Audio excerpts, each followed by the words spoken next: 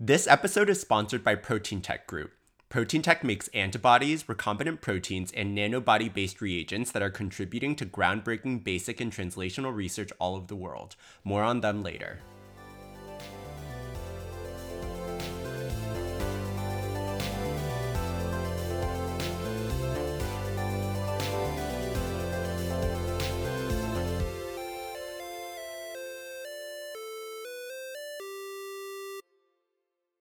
Hey there, Dr. Weiner. I was going to say the same. Hello there, Dr. Sung. How's it going? We did it.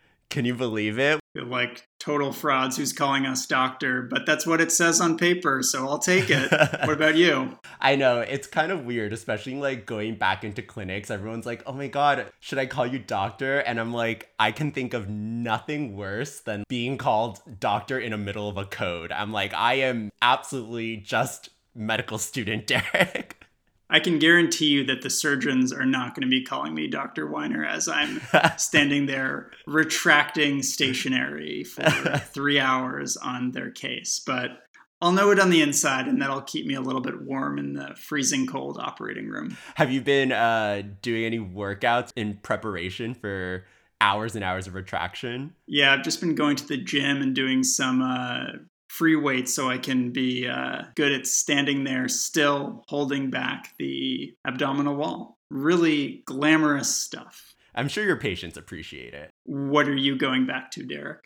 I am starting on emergency medicine, so don't have any emergencies next month. I would advise against that, unless you want me taking care of you. That's a good pointer. I'm staying away from Philadelphia and anything dangerous during that time. You couldn't last a day in Philadelphia anyway. All right. So today we have a really cool paper. It's called Exercise Plasma Boosts Memory and Dampens Brain Inflammation via Clusterin. It was published in December 2021 in the journal Nature. And it's from the Weiss-Corey lab at Stanford, which studies brain aging and neurodegeneration. I see from the title the Weiss-Corey lab was interested in exercise. So we've all been told that exercise is good for us. It keeps off extra pounds, releases endorphins, helps with sleep, and reduces our risk of conditions like diabetes and obesity. Why were they interested in exercise? So it's true what you've heard. Exercise is great for all the things you've listed. But it's also been shown to benefit our brains. For example, in mice with Alzheimer's disease, exercise improves learning and decreases inflammation in the brain. But how exactly this works isn't clear, and more importantly, it's not known how exercise might benefit the brain outside of diseases like Alzheimer's. Okay, I see. They wanted to see if exercise might be beneficial for brain function in regular people. That's super interesting. How did they go about studying this? It seems like it would be kind of a hard question to answer.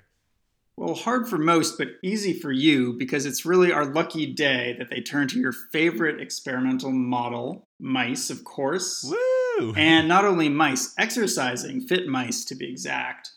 Mice love to do activities. I can't blame them being in that cage all day. And they let the mice run on the wheel for a month and then collected their blood. And specifically, they wanted to look at the plasma from the blood, which is the part of the blood that doesn't have the red blood cells and the white blood cells. It's kind of like a clear, thin liquid that has a bunch of molecules in it. And it's this that they collected from the exercising mice to try to understand if there was anything interesting that they could find in there. As a control, they also collected blood from non-exercising mice, which we'll call the lazy mice. Got it. So in theory, these mice that exercised for a month might have some like superior plasma that's somehow beneficial for the brain. How do you even test this? That's the idea. So they tested this by injecting either the plasma from mice that had exercised or who hadn't exercised into the brains of just normal mice. And what's really remarkable is that mice that got some of this exercised plasma showed improved cognitive function. For example, these mice were better able to learn and perform memory tasks compared to mice that received plasma from the lazy mice who hadn't exercised. And the benefit of the plasma went beyond just cognitive function.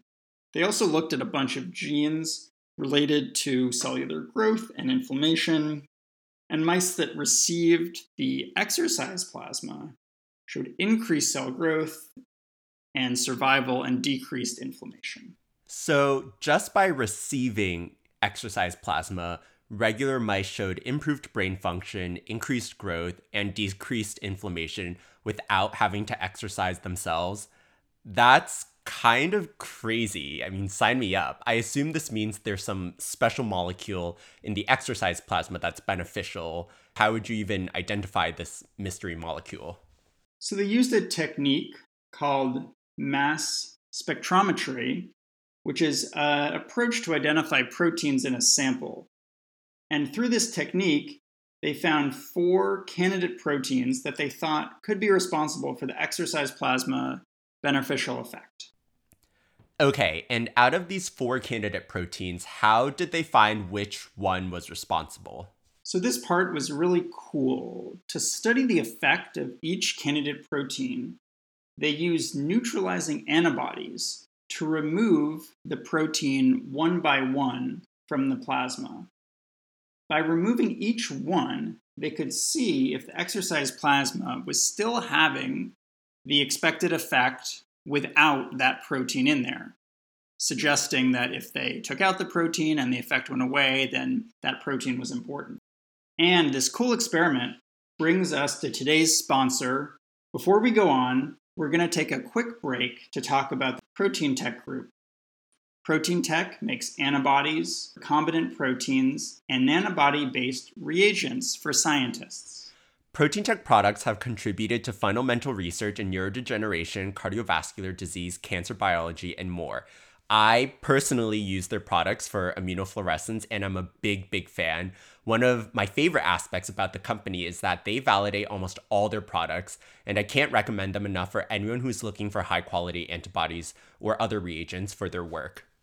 Our paper today actually used Protein Tech's antibodies to figure out the mystery molecule in exercise plasma that improves cognitive function and reduces inflammation.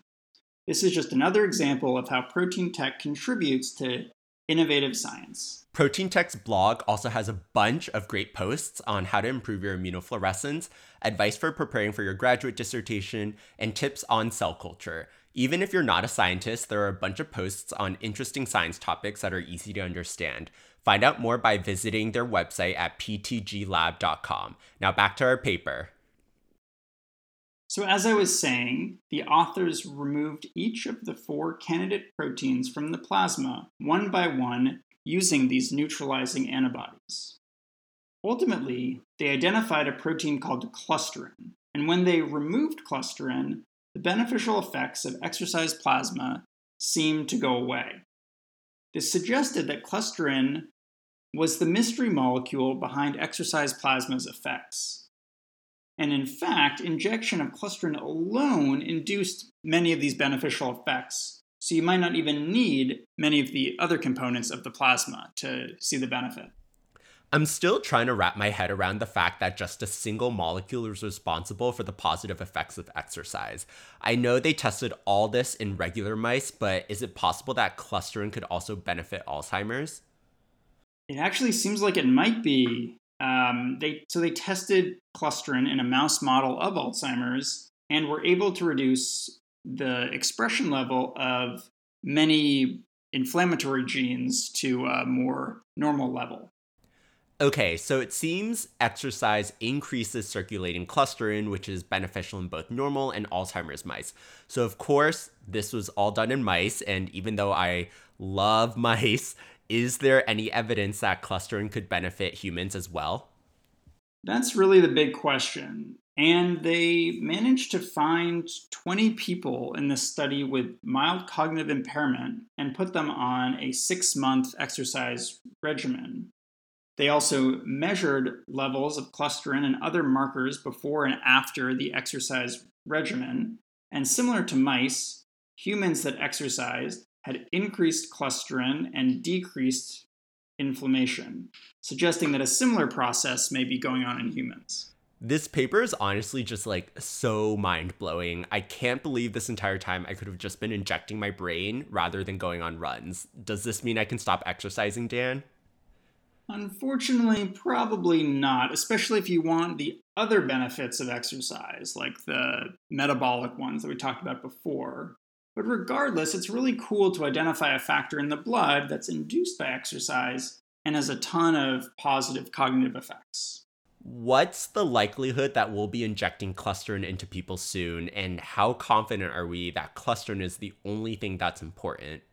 It's probably unlikely we'll be opening any clusterin clinics anytime soon. The long-term effects of clusterin injection are not known, and as I mentioned, clusterin injection is not a substitute for exercise since there are a lot of other well-known benefits of exercise. At best, clusterin might just be something we add to the repertoire to improve cognitive function in certain people. And it's also unlikely that clusterin is the only thing that matters. There's still an unknown, and whether specifically what type of exercise matters, whether the duration of exercise matters, and in what populations clusterin might be most beneficial. I think this story also speaks to the importance of basic science research and its potential. Who would have thought that a single molecule induced by exercise could have such a profound cognitive benefit? This group began by exploring what it was about running that protected brains, and ultimately they discovered a molecule that might be neuroprotective and used a bunch of different models to test its effect. It's important to recognize how companies like Protein Tech are really contributing to this work and moving the field forward. I was feeling bad going through this that I'd gone to the gym and signed up with a new membership, but it seems like we're still a ways away from this being a gym substitute, so I guess I'll have to go back to the gym tomorrow. Well, think of it this way. You'll be able to hold that retractor for longer and answer all of your attendings' questions. Because my clusterin might be a little higher. Well, all right. Seems like a good deal. I guess I'm going back to the gym tomorrow after the operating room. Well, thanks for sharing this paper, Dan. It was a really great one. Super, super interesting stuff. Really cool. Talk to you next time. See ya, Dan. Bye.